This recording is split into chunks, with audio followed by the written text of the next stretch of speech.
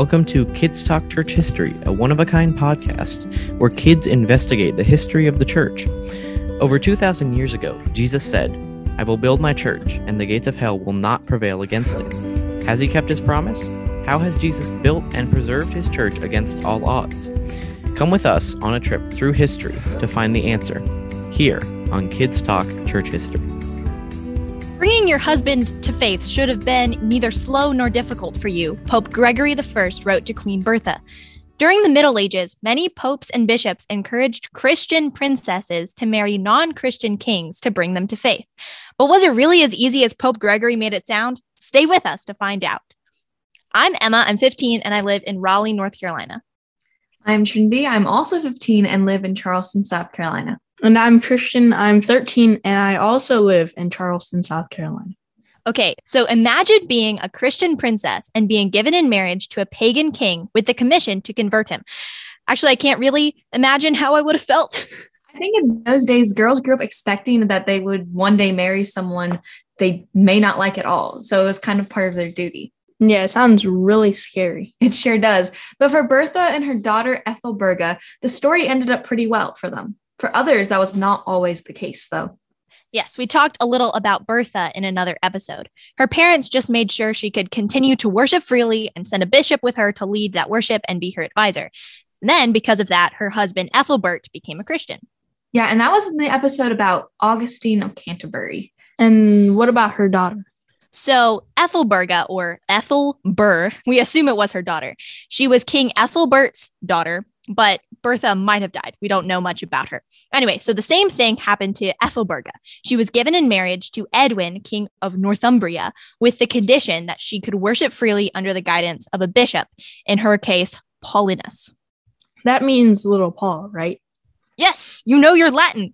The story of how Edwin became a Christian is actually one of my favorites.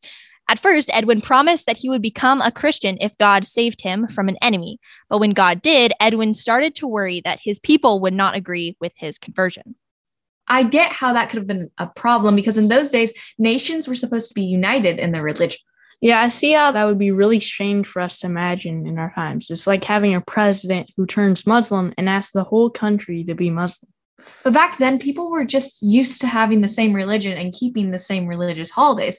In fact, they judged a religion based on its results. If they prayed to a god for victory over their enemies and they won, they thought that was the true God. Of course, that's not a good test for Christianity because our God is not like a genie from a lamp that's supposed to grant all our wishes.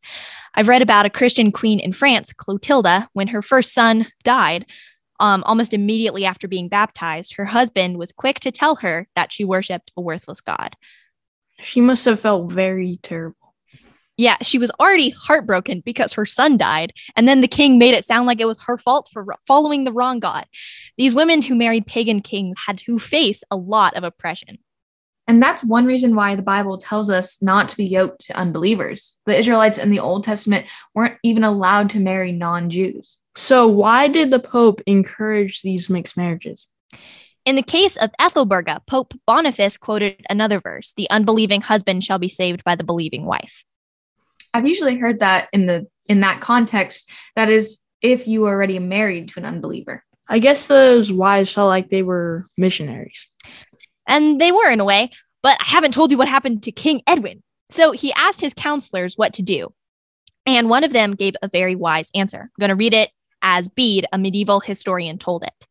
"The present life of man, O king, seems to me, in comparison to that time which is unknown to us, like the swift flight of a sparrow through the room wherein you sit at supper in winter, with your commanders and ministers, and a good fire in the midst, whilst storms of rain and snow prevail abroad. The sparrow, I say, flying in one door and immediately out the other, whilst he is within, is safe from the wintry storm. But after a short space of fair weather, he immediately vanishes out of your sight, into the dark winter from which he had emerged. So this life of man appears for a short space, but of what went before, or what is to follow, we are utterly ignorant. If, therefore, this new doctrine contains something more certain, it seems justly to deserve to be followed." That is a really beautiful quote. I think today we would just say, if you want to do it, just do it. And it's not just based on whether the Christian God gave favors or not. It's based on the fact that only Christianity has true answers about life. Yeah, that's So true. I love that quote. But it is getting late, and we have a wonderful expert, Dr. Eleanor Parker, who can tell us a lot about this fascinating time in history. Dr. Parker is a lecturer in medieval English literature at Brasenose College in Oxford, has written many books, and had a very interesting blog about medieval England. Dr. Parker, thank you so much for joining us. We have a lot of questions for you today. Thank you for inviting me. It's great to be here. So first, can you tell us a little bit about the time in history when Bertha, Ethelberga, and Edwin lived? That was between the 6th and 7th centuries, right? How widespread was Christianity in England? Yeah, so this is a period when Christianity is almost completely new to England. So this is what we call the early Anglo-Saxon period, when it's before there even was a place called England. The Anglo-Saxons live in these different kind of kingdoms, different parts of England are different kingdoms. And the Anglo-Saxons had come to Britain from like Northern Europe, Germany, and so on, that kind of area.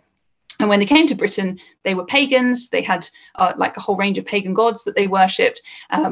And they didn't know anything about Christianity. They didn't follow Christianity. But Christianity had been spreading across Europe. And then their neighbours were Christian. So like the area that's now France and Ireland was Christian. So kind of it was, you know, surrounding them. And there was this kind of effort by the Pope to convert the Anglo-Saxons. So we're talking about the time kind of starting around the very end of the 6th century, about the year 600, just before, when missionaries start coming from Rome to convert the Anglo-Saxons. And of course, it was a very slow process because you've got all these different kingdoms. They don't all convert at once. It's one after another, and then some are more resistant than others. So it's quite a kind of complicated process, and it takes quite a long time. So it seems like the Christian queens like Bertha and Ethelberga played a major role in bringing Christianity to England. Why do we know so little about them? Well, so one thing is we do know kind of more about them than we do about a lot of people in this period, because actually, you know, this is a period when there just aren't that many written sources is the main reason, partly because before they converted to Christianity, the Anglo-Saxons had an oral culture. They didn't write, they hardly wrote anything down. And books and writing came to them only with the coming of Christianity and the missionaries. So before that, everything was passed on by word of mouth. There just wasn't much writing. And so from this early part of the Anglo-Saxon period, we have very kind of few written sources, really. So like you mentioned, Bede is our main source, almost our only source for some of the material that we're talking about today. And that's just because there aren't many other people writing in this time. I read in your blog that after King Edwin was baptized, many of his people were as well, so that Paulinus was very busy catechizing them. That means it wasn't just a formal conversion, like the king is Christian, so I need to be Christian. It seems that they took it very seriously, at least Paulinus did, right? Yeah, that's absolutely right. You know, Christianity was totally new, so they had to sort of start from the basics, teach the actual essentials of what do Christians believe, what is in the Bible, you know, who do Christians say that Jesus Christ was, all these kind of really basic stuff. And then, of course, they also wanted to introduce people to the idea of living a Christian life, you know, Christian ethics, following Christian festivals, Christian marriage customs, all of that kind of stuff. It was new, it had to be taught to them. And then, you know, because, as I was saying, they didn't have, you know, most people couldn't read or write, it all had to be taught orally. And that kind of makes it quite a long process as well. Another thing I read in your blog, that Edwin's kingdom was so peaceful that, quote, a woman with her newborn babe might walk throughout the island from sea to sea without receiving any harm, end quote. That means those centuries were normally violent times, right? And being able to walk freely and safely was an exception. Do you think that they were more violent in the centuries that came after or before? I think it definitely was a violent time from our point of view, partly because all these different Anglo-Saxon kingdoms were quite often at war with each other. So that was one reason it was violent. But kings like Edwin were making an effort to, you know, impose law, to punish wrongdoers, to kind of bring peace to their kingdoms. And I think there were more violent periods even in Anglo-Saxon history, like when the Vikings turned up. I think that was probably even more violent at times. So yeah, from our point of view, definitely it would seem like a pretty violent period. Okay, so I love architecture, and the quote that I read earlier about the sparrow inspired this next question. So how could a sparrow in winter fly inside a palace through one door and out the other? Did they not close the doors? Was it no doors? Is it just a poetic image? How does that work? That is such a good question. Partly it is a poetic image. That is definitely part of it. But also I think, so when we're thinking about like where a king might live in the Anglo-Saxon period, it's not what we would consider a palace. It's just like a big wooden hall. And it would be decorated with kind of wooden carvings and maybe tapestries and hangings and things like that. but they would sort of just have this one big space where they would do everything, eat and, meet together and everything. And they would have to have openings because you'd have an open fire in the hall and you'd have to let the smoke out. So there would be kind of, the wind getting in and maybe birds getting in as well. So yeah, that might be why. So Edwin was baptized in 627 and died in battle in 633. What happened to Ethelberga after that? Yeah, so after Edwin was killed, Ethelberga went back to Kent because her parents were dead by this point, but her brother was now king of Kent, and he kind of protected her. And she actually settled down in a little place in Kent called Lyminge, and she seems to have founded like a kind of monastery there. And there's been some really interesting archaeological excavations in Lyminge, and just in the past couple of years, which have found actually the hall that Ethelberga might have lived in, and the monastery, and some of the stuff, like jewelry and things that she might have had at that time. So she kind of found a new home for herself down in Kent. So that sounds like a delightful way to end your life. I mean, other than your husband dying, of course. But it seems in general that these queens had pretty rough lives, quite different from the royal image we get in Disney movies. So did they leave any writings, these queens, that we can read for encouragement, or just anything that they left with their own words? No, sadly not. We only really know about them kind of at second hand. And again, that's kind of like not that unusual for medieval people because so many people didn't read or write. Yeah, you're right. They didn't live very easy lives, definitely. It wasn't an easy time to be a royal woman. On your blog, I also saw pictures of statues depicting Ethelbert greeting Bertha after a battle. I know that these statues were made much later, but they portray Ethelbert and Bertha as if they were happy to see each other. Do you think Bertha and Ethelberga might have had happy marriages after all?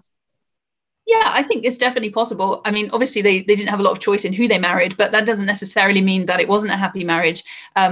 I think definitely Ethelbert, we have a sense that he did have a lot of respect for his wife because he did allow her to go on practicing her faith after their marriage. Even when he was still a pagan, he kind of gave her space in his city in Canterbury where she could worship. He allowed her to have, a priest with her. So he clearly kind of respected her religion and was willing to kind of, eventually adopt it himself. So I think you can kind of see a relationship of maybe mutual respect and maybe affection as well. It'd be nice to think so, wouldn't it? I have some questions too. I've seen in your blog many writings in Old English. Can you read us something to us in that language, maybe the beginning of John 1? Sure. Okay, so I will read the first few verses of the Gospel of John in Old English. So this is, in the beginning was the Word, and the Word was with God, and so on.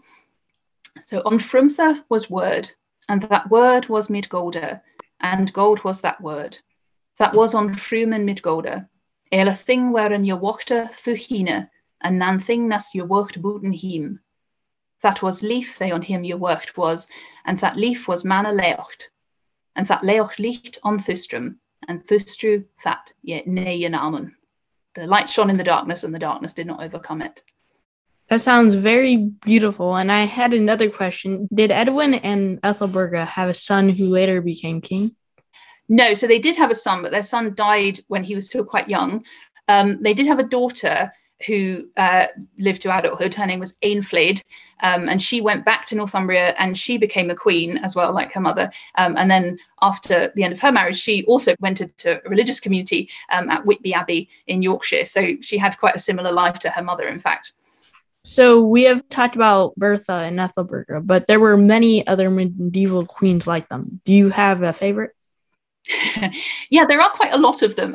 It's kind of interesting because actually in this first period, the conversion of the Anglo-Saxons to Christianity, medieval queens seem to have been much more keen on adopting Christianity than the kings. Kings like Edwin were a bit more skeptical.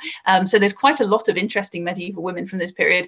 My favourite is probably a woman called Etheldreda, or sometimes called Audrey or Ethelfrith, and she was from East Anglia. She was based at Ely. And she's from the kind of generation after Ethelberga.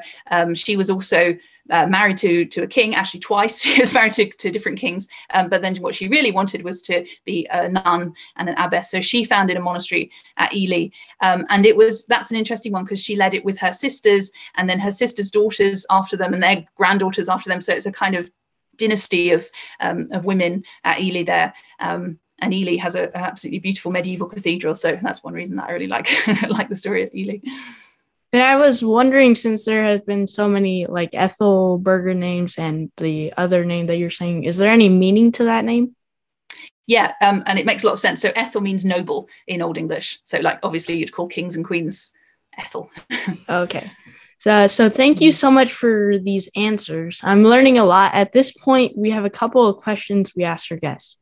First, how did you become interested in church history, and what do you do in your free time?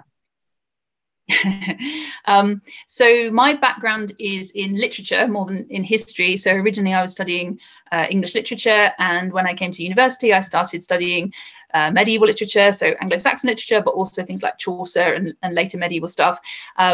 And I just kind of fell in love with it. So that's what I do now. That's what I teach. That's what I write about.